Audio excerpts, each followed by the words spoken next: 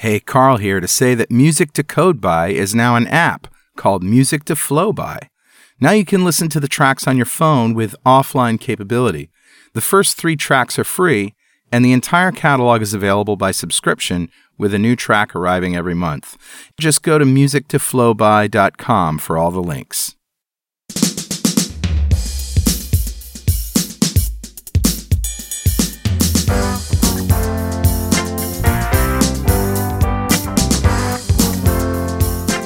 Welcome back to .NET Rocks. This is Carl Franklin. And this is Richard Campbell. And I'm recording from home today because we're having a big nor'easter here. Snowmageddon 2018. The bomb cyclone. What a great name. That's what they're calling it. Yeah, bomb cyclone. Apparently, we're getting winds up to 55 miles an hour. This is later. The snowing sort of slowed down.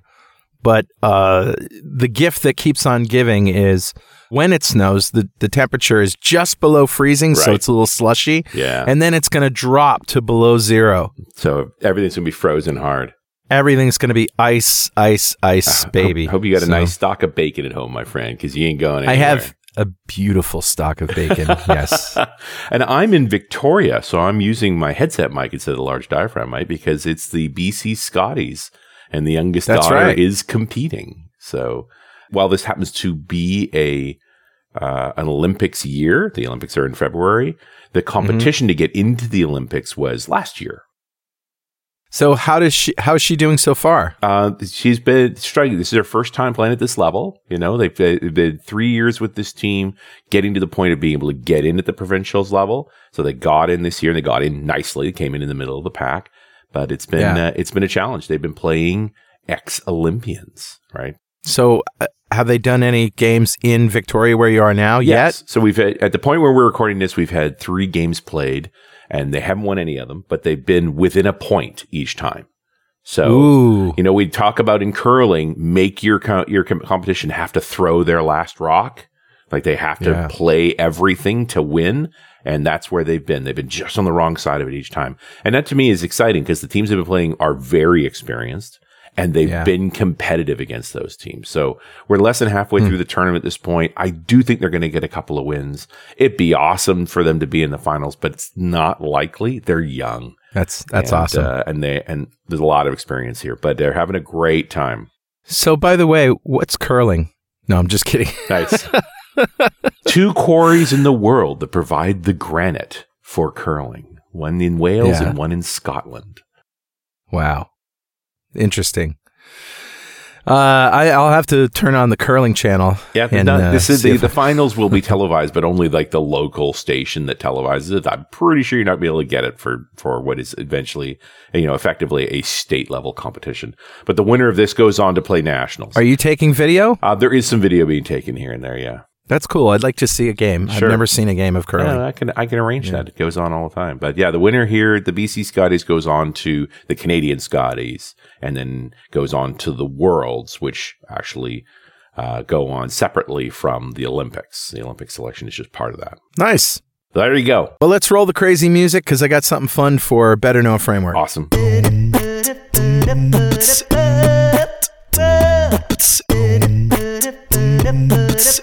All right, dude, what do you got? Well, Chris Love being on the show today, he's all about client-side stuff and JavaScript and, vanilla JavaScript in particular has been his thing for a while.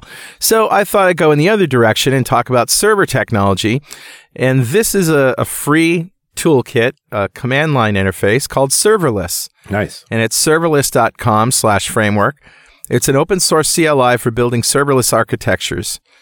And it's got 18,000 stars on GitHub. Wow. So if you haven't heard of this already, check it out. Now, the whole idea is that it's a single toolkit for deploying serverless architectures to any provider. Nice. Right? Any provider. So it shows that it shows how to install right on the front page. It shows how to install it with NPM, log in, create a template, and deploy it just with 4 or 5 commands. And like I said, it's provider agnostic. It'll deploy to AWS Lambda, Microsoft Azure, Google Cloud Platform, and IBM OpenWhisk. It's got plugins.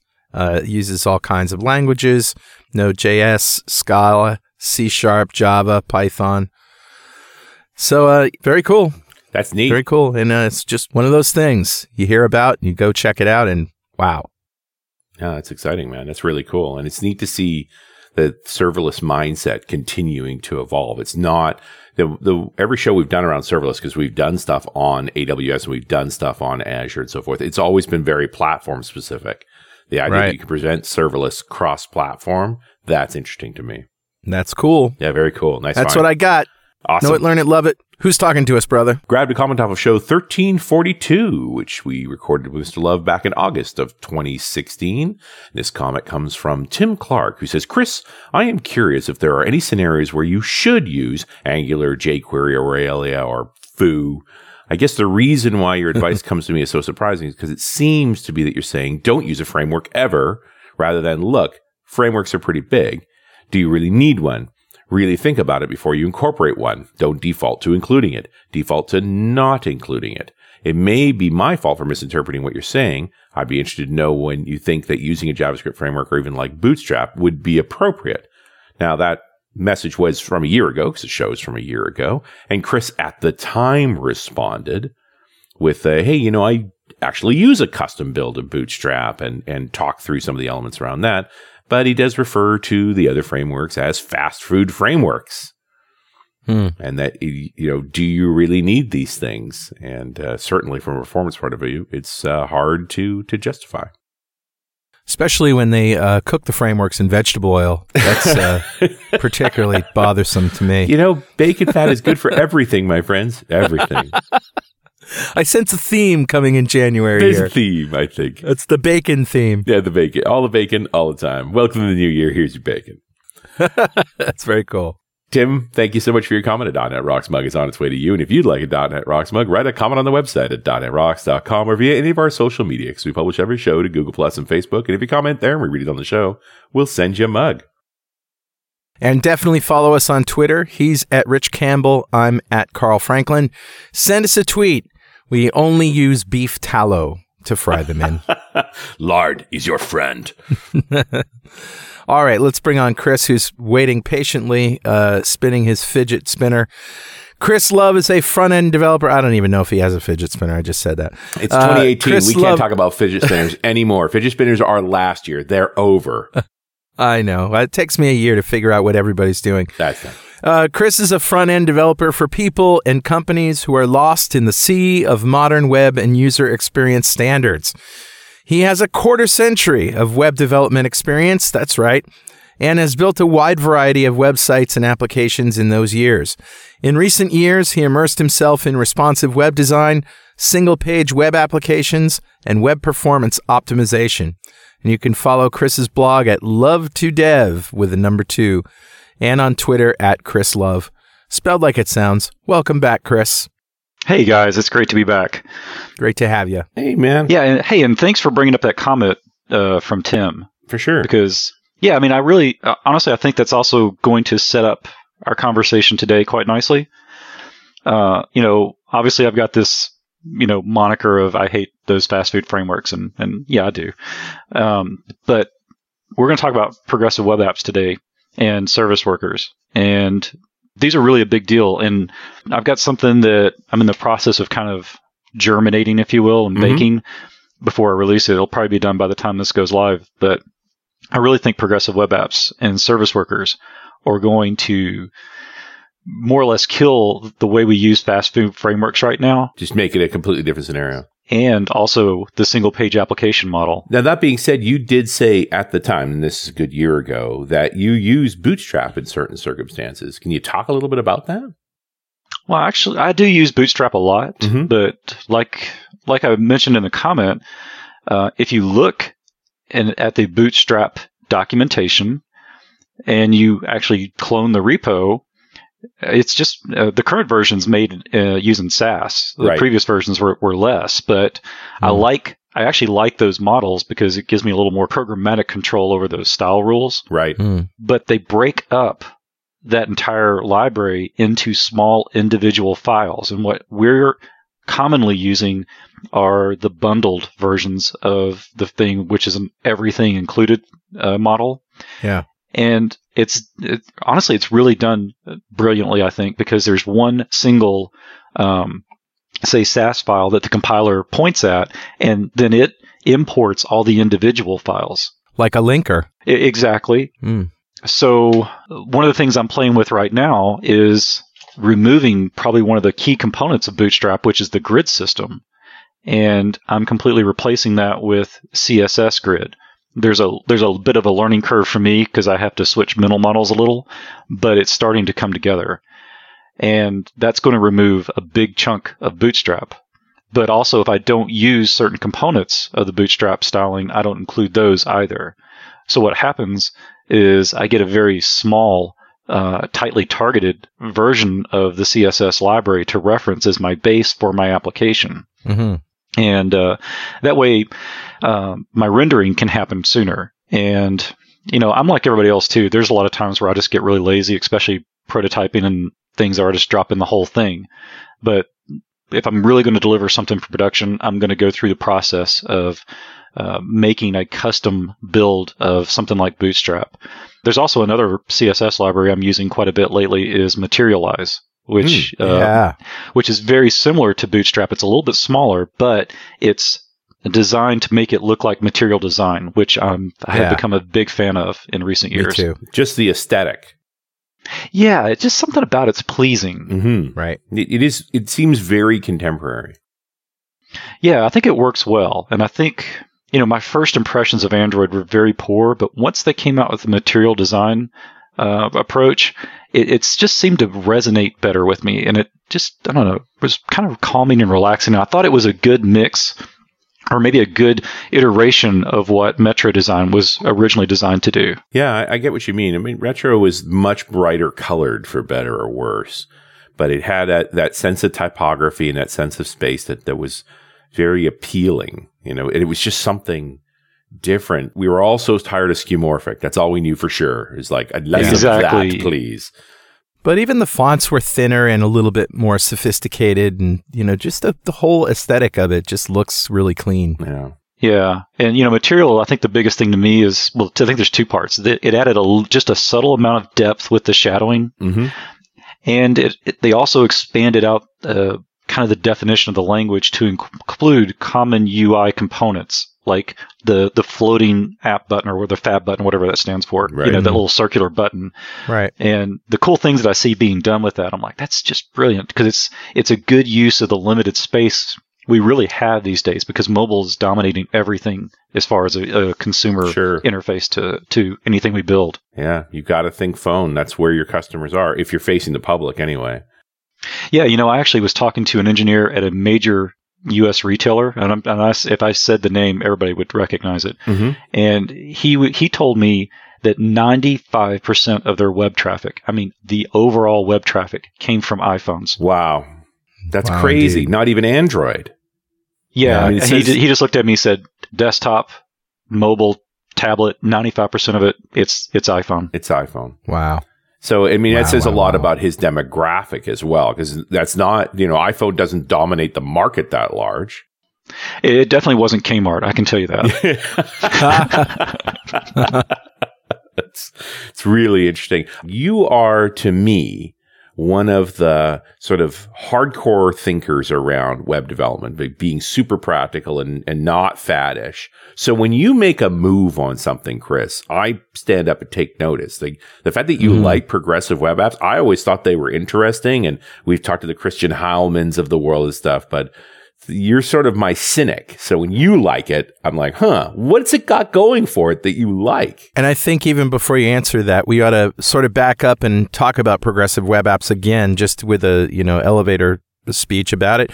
And then where service workers fit in. I just want to get those two things defined right up front. Yeah, man, absolutely. So to me, progressive web apps are the right way to deliver web experiences. And basically, one of the things that we strived for when the iPhone first came out, and then the native app stuff started rolling out, I think the next version, we started looking at these native applications, and everybody wanted to start building something that would work on these devices. And we also like that native application experience. And we wanted to try to find a way to deliver that native app-like experience on the phone and on the desktop. And that's what progressive web apps are designed to do very well. Yeah. They look like apps. They look like apps, which is a big reason why we started doing the single page application thing, is to try to eliminate that brief flash as we navigated between pages, so we could get that kind of more seamless user experience.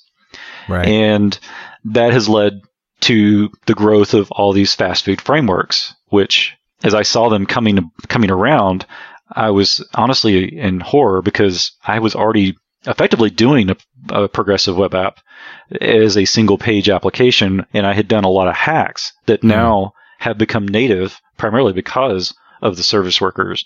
And so now the stuff that I've been preaching about is really the right way to do it. And as I've kind of done my research on why the browsers are pushing and embracing this, really I see those engineers doing the evaluation of what works well on the web and really improving the foundation we've got to make those things work better. And the model that I came up with was the one that made my websites look and feel like native applications, but also load well on 3G connections on what we would consider today pretty crappy phones. I started doing this around 2010 and 2011. And the first thing I realized is that a 30-second page load was definitely not acceptable.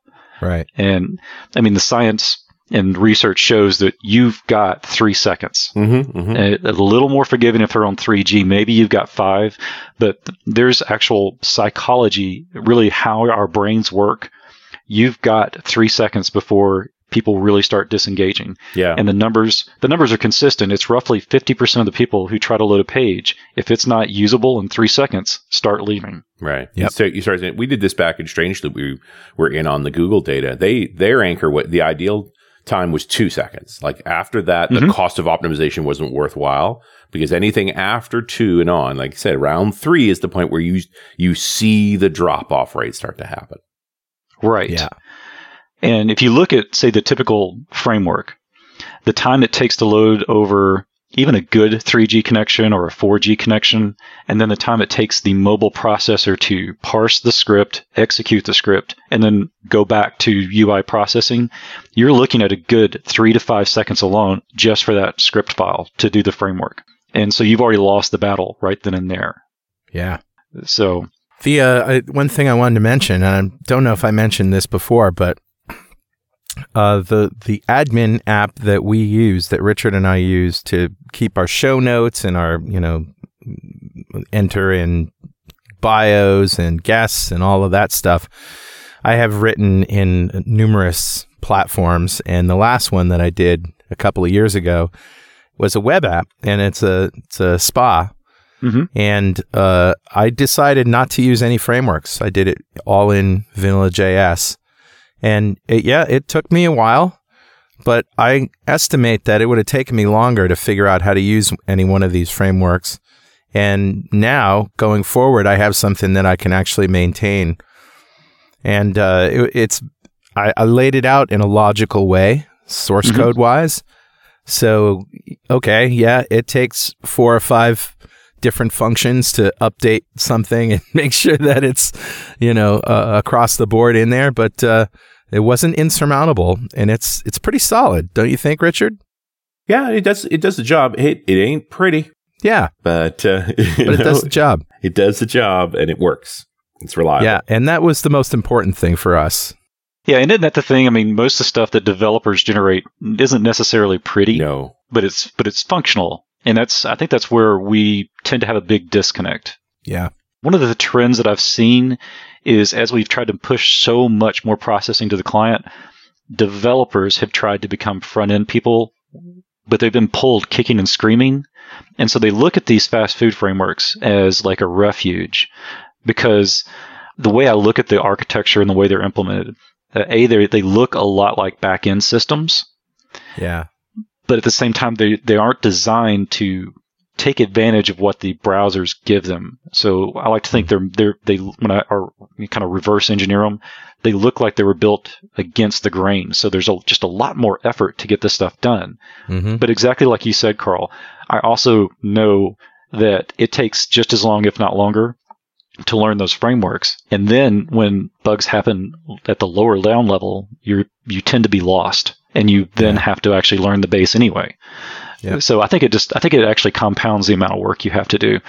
The one, I guess, kind of good argument that I've gotten, well, really two, and it's kind of the same, but the frameworks are organized in a way so that businesses have kind of a systematic approach or a governance over their code base. Yes. So that allows them to more or less just swap developers out if they need to. So if one leaves, they can replace them and feel like there's a skill set that's easily measured. And so to me, they're kind of those are kind of two things I think about, but they're kind of very closely related.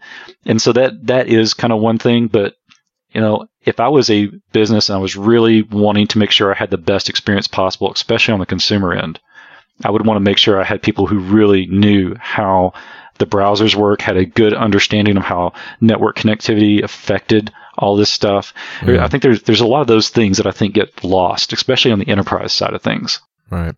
And I want to talk about service workers in just a minute. But first, we got to pause for a very important message. Hey, Rockheads, this is Carl. Have you tried JetBrains Rider?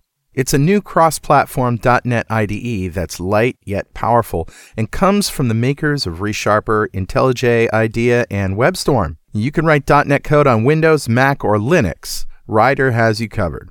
Rider helps you develop ASP.NET, .NET Core, .NET Framework, Xamarin, and Unity applications. Most languages used in .NET development are supported, from C#, VB.NET, F#, and XAML to ASP.NET Razor syntax, JavaScript, TypeScript, and all that other front-end stuff.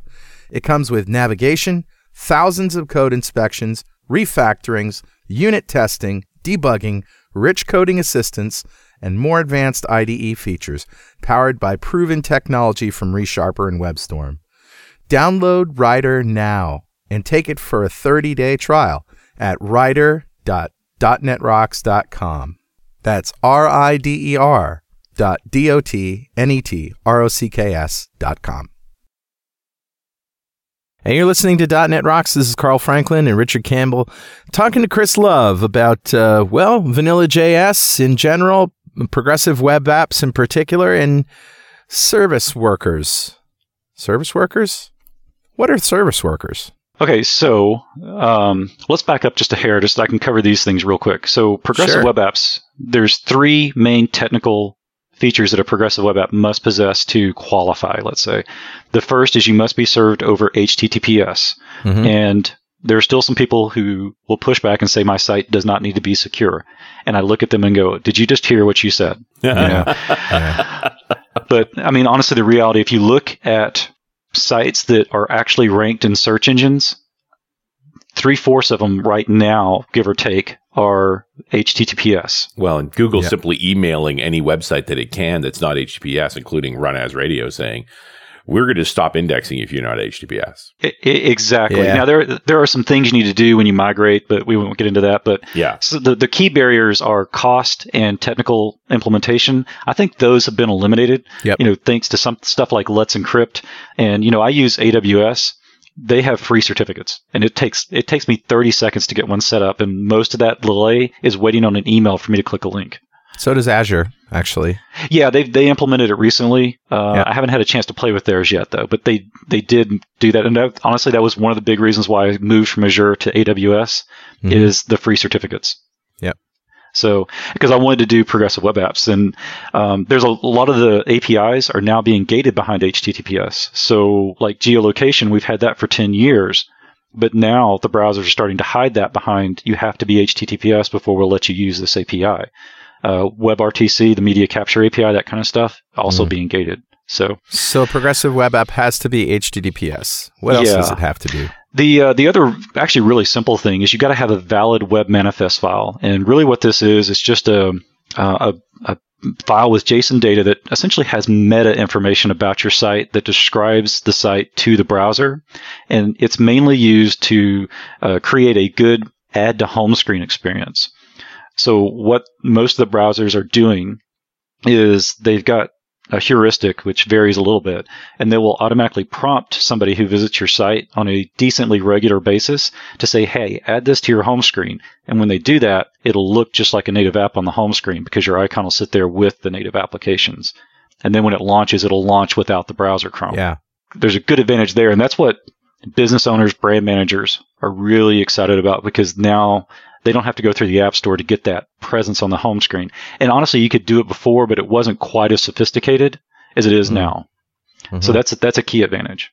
But Carl, you keep talking about service workers, and that's the big dog in the room. Mm-hmm. Yeah. So service workers are like awesome. And so here's my story about my exposure to service workers.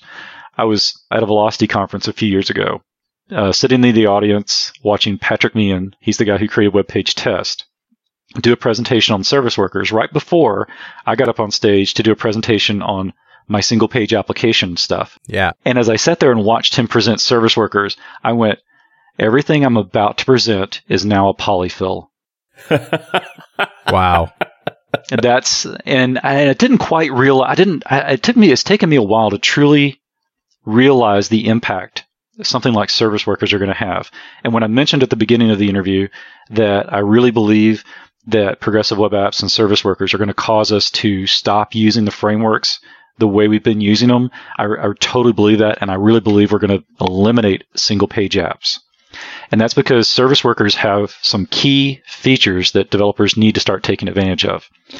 And we've been able to make websites work offline using app cache, but it's been a royal pain to work with. Mm-hmm. And the way I got around it was I would have a simple app cache manifest file to enable my sites to work offline. But I built a persistence module into my system that would essentially pre-cache my entire application in local storage. And then when IndexedDB became ubiquitous, I migrated over.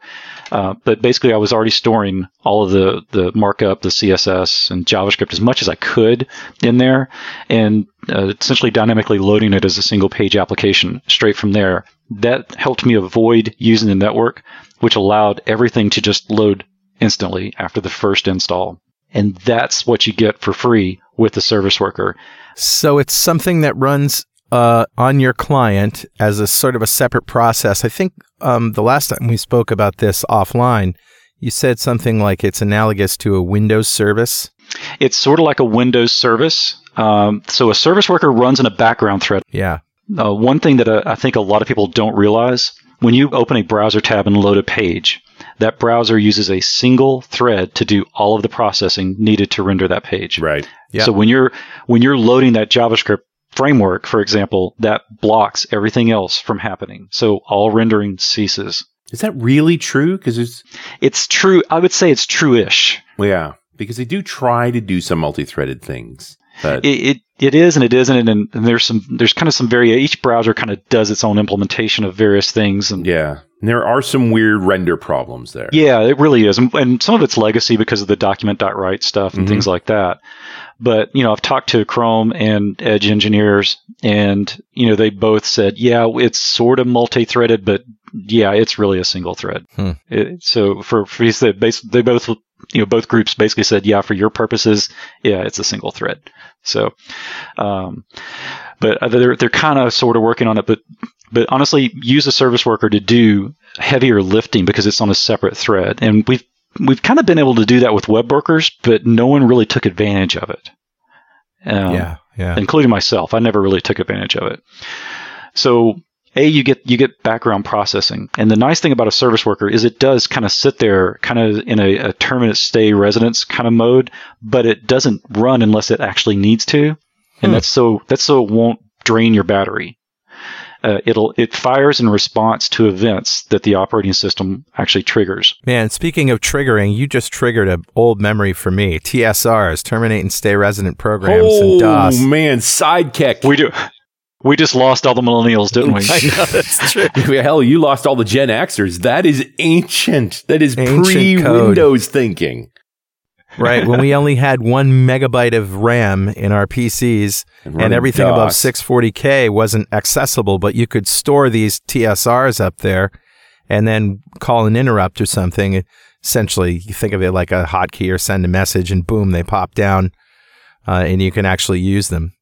I do remember Sidekick. I love that. Well, it's something we just take so trivially now, switching between programs. The operating system owns that. And it wasn't always so easy. It was such a big deal. Such a big deal. Both ways, uphill. Life was so much simpler back then. 3 colors and we loved it.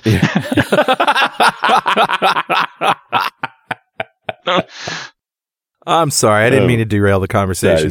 Go right ahead. Continue. It's okay. I kind of forgot where we were. Oh, yeah. We're talking about the nature of a service worker. Yes. They respond to events. And basically, events will trigger when a page loads in the browser that a service worker is associated with. And we can talk about how that's scoped a little bit later. And the other events right now are push notifications. So native push notifications, just like native applications. Yeah. And we're also getting background sync events being triggered. And that's going to be triggered when your device goes in and out of network connectivity, basically. And that's a little more complex to get into, but this is another thing that I've had some customers ask for over the years, is the ability to just automatically sync in the background, like when they've got a employee out in the field, so to speak, right. And they're out in the middle of the jungle, let's say, for lack of a better term. And then they get back to they get back to civilization. All of a sudden they reconnect, and now they can resync all their data, That's a really good example of when a service worker and in a progressive web app works really, really well. That's a great example. Yeah, right now Chrome has had it shipped for a while. Firefox, I can't remember if it's actually shipped in Firefox, but I know it's in Firefox nightly. I haven't checked to see if Edge has got it fired up, and I don't know if Samsung does yet. Yeah, the problem child seems to be Apple, Safari. Well, have you seen the news? No. Oh. What news? So, right before Christmas, literally, I think it was Wednesday, Microsoft Windows shipped the latest insider build, the 17.063 version. And in that build, service workers are turned on by default in Edge. And the very next day, not to be outdone, Apple released a Safari technical preview update that included service workers on by default as well. Wait a minute, a Safari update? And it was actually known publicly. Dun, dun, dun. Wow. How long has it been? This is a technical preview, so it's sort of like the insider build on Windows, right? Yeah. And you have to have a Mac OS system to get it. So I don't have a Mac, so I can't play with it. But so much for open web. It's Apple. Everything's closed off. And also, just a little side note: if you're wondering about the future of apps, I think there's some tea leaves to start reading. I know our developers don't pay attention to this as much as I do. Apple is aggressively rejecting applications they feel would be better off as web applications, and they are removing hundreds of thousands of apps from the App Store because they don't feel they're app-like. Wow. Interesting. And they don't really define what that means. So basically, if they don't like you, you're not getting in, or you're getting rejected out. Wow. It's the, well, I won't say that, but... it's the apocalypse? Is that what you're going to say? You were going to say that. No, I had something even more mean to say, but I'll keep it to myself. But Richard, guess what time it is now? Must be that happy time again. Yes, it's time to reveal Chris's new marketing slogan. Compliments of yours truly. Mm-hmm. You don't need all those frameworks. All you need is love. Beatles puns. All you need is love. That's not bad, is it, Chris? Oh no, but I haven't tried that one yet. So yes, you don't use that as a marketing campaign. It's got obviously it was hilariously funny. By the way, he was just doubled over with laughter there. It's actually time to give away a de-experience subscription from Developer Express to one lucky member of the .NET Rocks fan club. But first, become a UI superhero with DevExpress UI controls and libraries, and deliver elegant .NET solutions that address customer needs today and leverage your existing knowledge to build next-generation touch-enabled solutions for tomorrow. Whether it's an Office-inspired application or a data-centric analytics dashboard, DevExpress Universal ships with everything you'll need to build your best without limits or compromise. And check out their DevExtreme React Grid, built from the ground up to fully support all the cool features that come with React, like the virtual DOM and state controllers like Redux. It supports master detail, sorting, grouping, paging, and editing, and you can check it out for free on GitHub. But learn more and download your free 30-day trial of DevExpress Universal at devexpress.com/superhero. Well, all right, buddy. Who's our winner? Today's winner is Adam Zucki. Gracious Adam. Yeah. I'll clap for you, sir.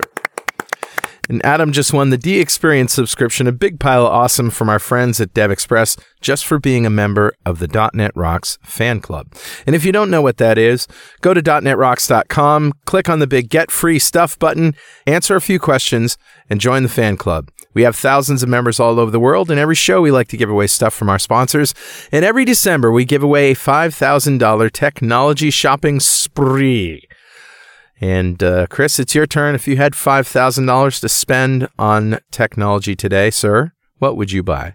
Well, dang, we just had Christmas, so I still need a Surface. I need a new Surface, and so that would definitely be part of it. Fully loaded Surface Book 2 is a good $3,000. Yeah, I'm kind of tempted. I've had the Surface Pro since they came out, right? But I am kind of getting tempted to get back to that laptop feel. So we'll see what happens. I'm going to have to do something sometime in the near future, I think. I want one of those little Nintendo things. They look cool. Was it Nintendo Switch? Huh. Yeah. I just saw a headline that those were the fastest selling game console ever. And I just love that once again, Nintendo pulls out. You know, they don't try and compete on pure horsepower like against the Sonys and the Microsofts of the world. It's just a style thing. So yeah, it's a little handheld, although it'll connect to your TV just fine. People love it. It's just it's once again a revelation. Nintendo has a knack. Yeah. And I honestly think simple gaming is like where the popularity opportunity is, so to speak. Not that I'm much of a gamer, but just following it. Then I think they've got that nailed down once you get outside the phone, because that's where they're really competing, is against the phone. But yeah, I would. I need a new Surface. I kind of would like that to just play on. And there's some. Oh, actually, I may invest in this. I saw Fitbit may be releasing a new Fitbit that's a tattoo. Wow. That would be interesting, right? I'm wondering how much we're starting to see a few videos of folks that have literally screened electronics into their skin in one form or another. But I got to thinking that is actually a big solution to the problem. So I went through, no joke, 12 Microsoft bands during its lifetime. Yeah, they never quite solved the structural problems of the band. And yeah, so when literally it broke the morning they discontinued it. So I ordered a Fitbit. And that lasted for like 6 months before it died. And honestly, I think the problem is the stuff that I do between karate and the obstacle course racing. I just don't think they're designed to take the environment that I'm in. Let's say. So I think they work too hard to get the price tag down. Yeah, that you would pay 50% more to get a product built to survive a Tough Mudder. To survive that kind of abuse. Well, there are some Garmins that are designed for that those guys do wear. Right. I don't wear them in the trail races. I did wear them during the stadium races because there's no water there. But I would not wear them on the trails and the water and stuff. So. But you want to measure that stuff. Like it's just an interesting problem. And this physiological instrumentation. Maybe it needs to be more embedded in clothing. Maybe it's got to be more embedded in the person. It is certainly an area that I'm always looking at. Yeah, it's that kind of stuff's fascinating to me because I've gotten into this health and fitness and rediscovered my athletic inside. And, having that data was like so valuable to me, just knowing how well I ran and stuff. And I kind of miss that now because I'm just kind of going at it. And so anyway. I've committed myself this year to climbing Kilimanjaro again, which I did back in 2005 only. So yeah, here you go, 12 years later. But I think I'll instrument myself well for that. Wow. Yeah, wear something warm probably too, right? It is. It's the neat thing about Kili is that you go through every climate in the course of 6 days. You start literally in the jungle with howler monkeys overhead, and you end on the moon. Just gravel, not even lichen. There's nothing. So you get all of them. But yeah, it does get a little chilly on the way up. There is the only ice outside in Africa is in the crater at Kilimanjaro. It's sort of like the only place that snows in Hawaii is that volcano in Maui, too. Yeah, so. Mauna Lea. Yeah. I can't pronounce it, so I'm glad you could. Anyway, yeah, good challenge. And yeah, physiological instrumentation, I'm all over it. We got to do a better job with that. I see this whole PWA movement as the browser becoming the host for the smart client. Yeah. Yeah, exactly. That's where I've seen it all along. I knew there was some limitations. Mm-hmm. And like I said, I created some hacks to make it work. And right now, I'm kind of debating, do I go forward using those hacks as a polyfill for Safari and Edge when I know we're only probably months away from them shipping support? Sure. And I don't know if it's worth my time as an engineer to worry about that, because now that I've kind of switched away from that single page app model, which is like a big announcement for me, right? To a static website model, I've got those absolute URLs and they work everywhere. And that's the main part of, like, when you talk about the progressive part of progressive web apps, is that progressive enhancement approach. Sure. Where your site should just work, but when features are available, take advantage and give a better experience. That whole modernizer, shim model, I think back to 2011, 2012, when HTML5 was really taking hold. Chrome was rocking and rolling. IE9, and we were busy building websites that were trying to take advantage of HTML5, recognizing still most people were using older browsers, but the switchover seemed to happen really quickly. Yes. Like with the conscious extinguishing of IE6, which seemed to be the thing that was killing us back then. Everybody else sort of shifted forward, and all that effort you went into doing that polyfill work, a lot of it ended up just not running. Well, there's a recent article floating around about, is jQuery still relevant? Right. And 95% of websites, at least public websites they audited, used jQuery. The real bad news, and I think this is going to be a problem too as we go forward with all the transpilation that's going on. Yes. Yeah. Is that I think something like 90% of the jQuery versions in use are 1 dot something. And we're on 3.2 or 3.3, I think, right now. Yeah. And those are not receiving patches and updates and things like that. And that's essentially what happens. I mean, right now, how many ASP.NET web forms do we have floating around that were created 15 years ago? Right. Yeah. I don't really see them so much on the consumer side, but in the enterprise, they're everywhere. It's internal. Yeah. Internally, they're everywhere. And there's really, it's super hard to justify rewriting them. This is just... That generates no revenue. Well, I would argue it's very justifiable to rewrite them, because the platforms you have to use them, like from a client experience, will no longer support a lot of the techniques that were being used 15 years ago. So that means your application's you're not going to find a browser that will work with it, because the lifespan of Internet Explorer, what do we have, another year before Microsoft officially deprecates Internet Explorer? It's whenever Windows 7 goes away. Right. Internet Explorer also goes away. Yeah. What does that mean? Well, that means you're essentially doing the same thing that people are running XP are today. You're on your own, unless you're going to pay Microsoft massive amount of money. Yeah, which the U.S. Navy paid Microsoft massive amount of money to keep XP alive. The number of companies that are dependent on Internet Explorer, that they've been pushed up to 11, but they're still dependent on it. Like Microsoft... I appreciate that Microsoft wants to retire things. I also think that they know enough to keep walking in front of wherever the crowd is going, so they can be a parade leader. They won't actually shut down that which people are truly dependent on. Yeah, they're not like Apple, who just says, "Screw you, yeah, we're gonna slow your phone down so you buy a brand new one." Right. Well, look, I'm amazed that Apple admitted what they did. I think that what they did was actually intelligent. Yes. But they should have done it a different way, which is to say, not arrogantly just do it for you for your benefit. Your battery is getting older. Your phone's not going to last a day. So we're going to slow it down to consume less battery so it still lasts a day. They should have made a slider that said you can gear your machine down. If you're not getting a full battery life, use this little app and it will turn down the performance to extend your battery life. Then it's a feature and the customer's in control. It was such a good idea and they screwed it up. Yeah, I mean, you're talking about like how I adjust the brightness on my Surface depending on what my environment is. Exactly. Right. So it's like, hey, your phone's now this old. You're struggling to get through the day with enough battery life. Hey, but if you want, let the customer decide. Hey, I'll keep it plugged in all the time. I just give me all my horsepower. Don't decide for me that you're taking my horsepower away. That's crazy. But Apple's attitude is it's not your phone. You're just borrowing it from us. And that they know better than their customer does. And it's going to burn them every time. Like, it's just a dumb thing to do. And you're going to want another one next year. We're going to make sure of that. Exactly. Yeah. And that's the thing is, I don't even buy into the conspiracy theory we'll force you to buy a new one. I think it was a genuinely good idea, thinking that battery life was the issue. And if they'd given the customer control over it, would have been great.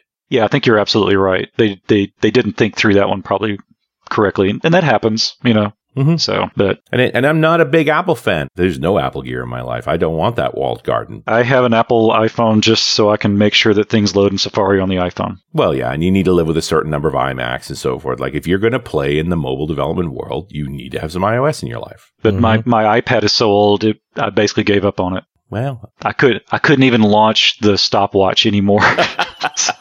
Yeah, that's true. So anyway.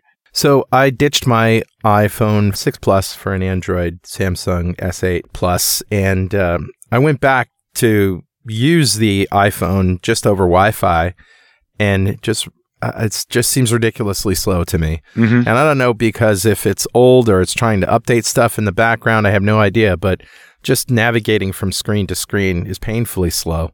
Yeah, and that's, just to segue over, I mean, that's another thing you got to consider when you're designing modern apps too. And you see this in the progressive web app space. You've got to make sure that you make things easy to use, right? Right. And that's what you're talking about. It's just not easy to use. It's not natural. Right. And that's another big challenge that we've got to face thinking about this, whether, usability.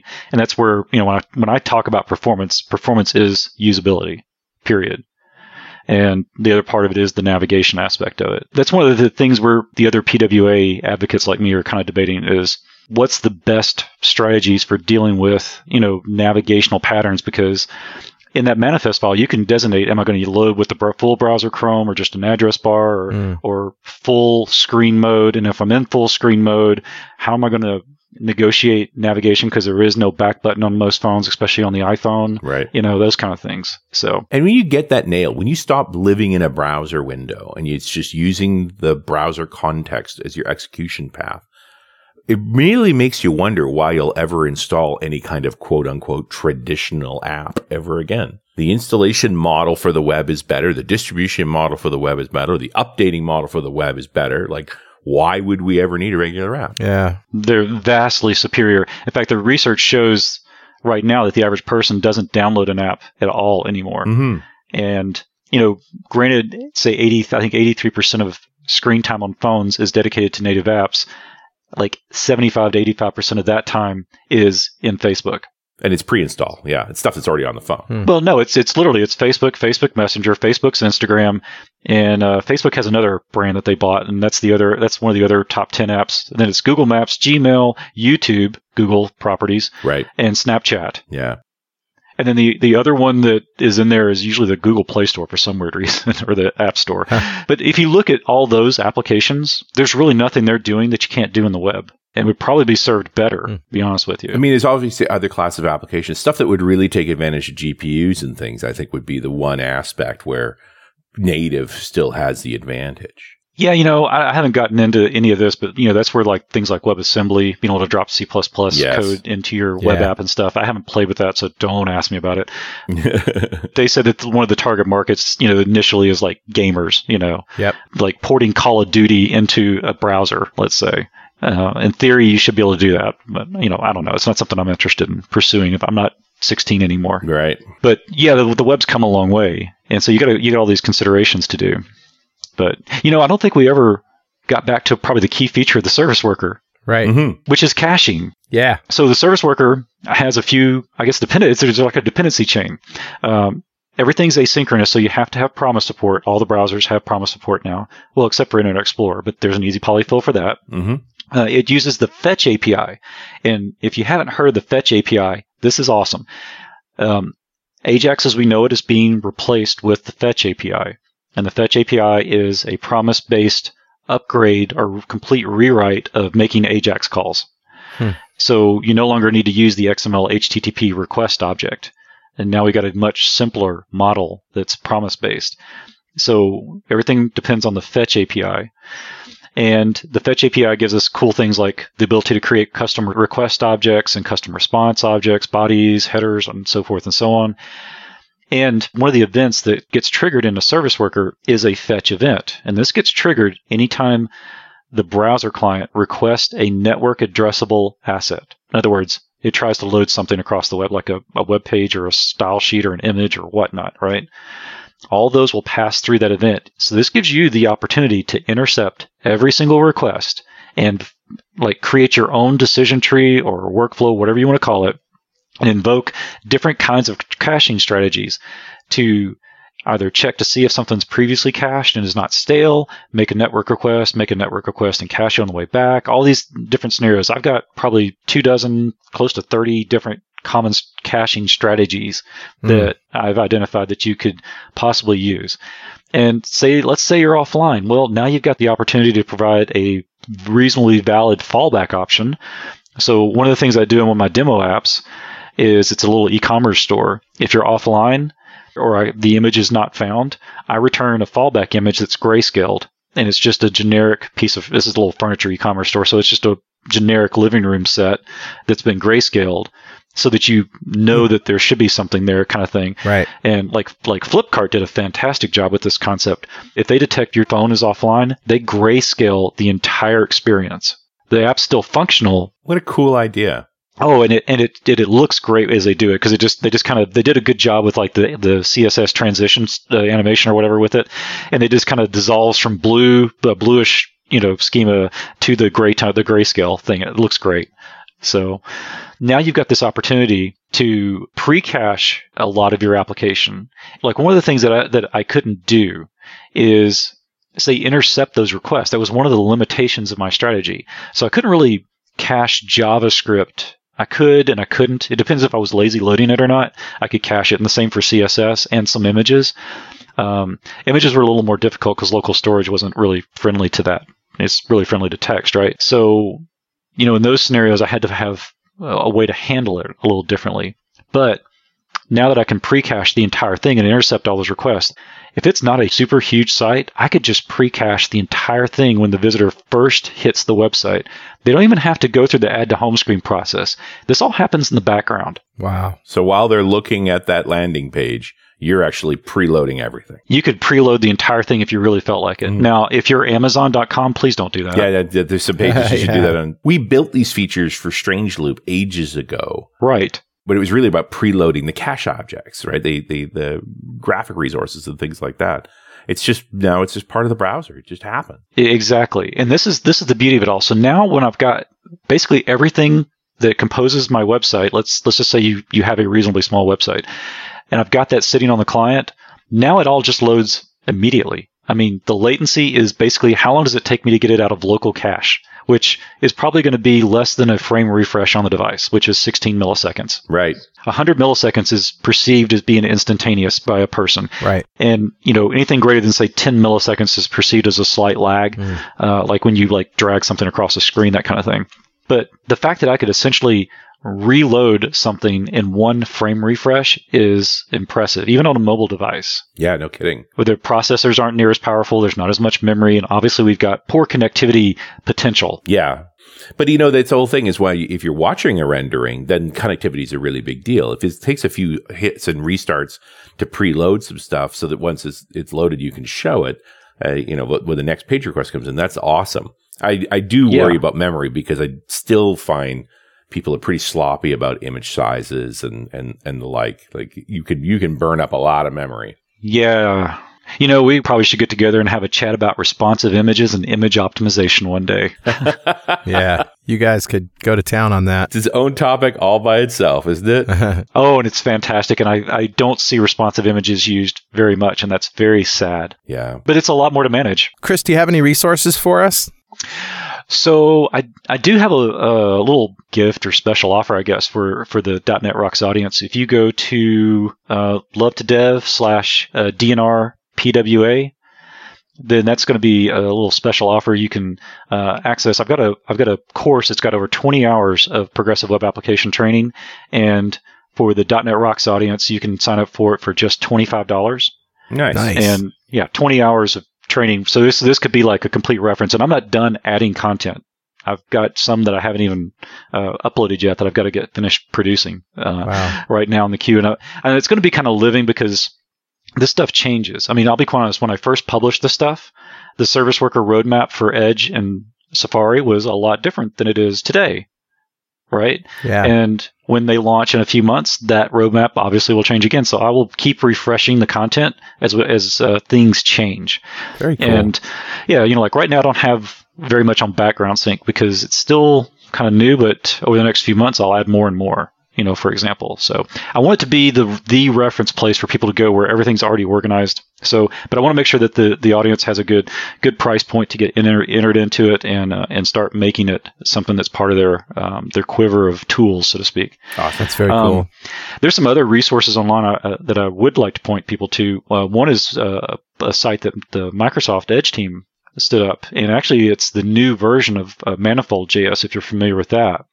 It's called PWAbuilder.com, and if you've got a public URL, you can just drop it right in the website, and it just walks you through a wizard, and it creates it essentially scaffolds the initial assets you need to create a solid progressive web app up front, including all of your icons for the home screen. And it also has options to create hybrid applications for Android and iOS as well, if you want to just repackage everything that way. Awesome. Although I would be careful right now.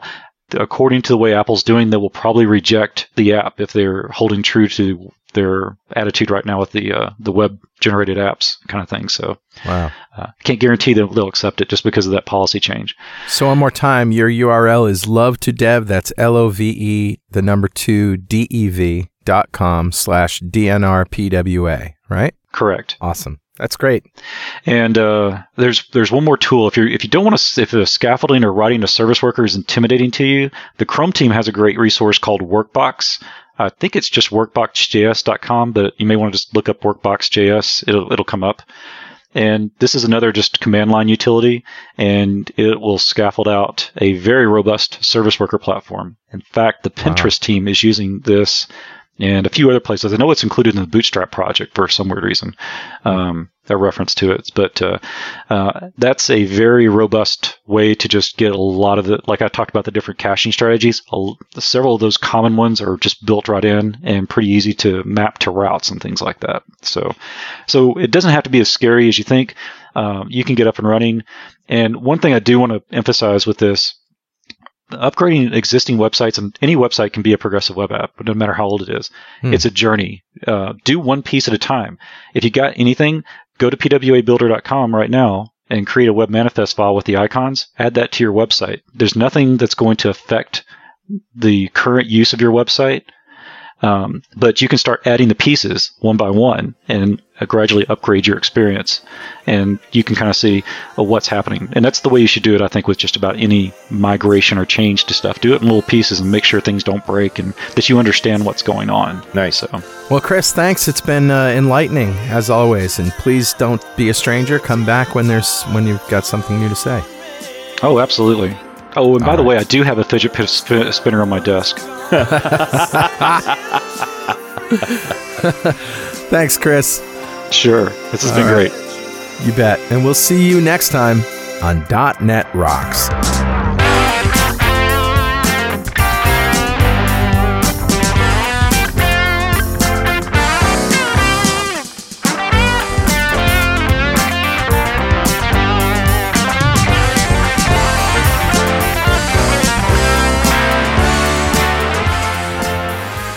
.NET Rocks is brought to you by Franklin's Net and produced by PWA Studios, a full-service audio, video, and post-production facility located physically in New London, Connecticut, and of course in the cloud. Online at pwop.com. Visit our website at dotnetrocks.com for RSS feeds, downloads, mobile apps, comments, and access to the full archives going back to show number 1, recorded in September 2002. And make sure you check out our sponsors. They keep us in business. Now go write some code. See you next time. Got transmitter banned by the FCC. Yes, I'm a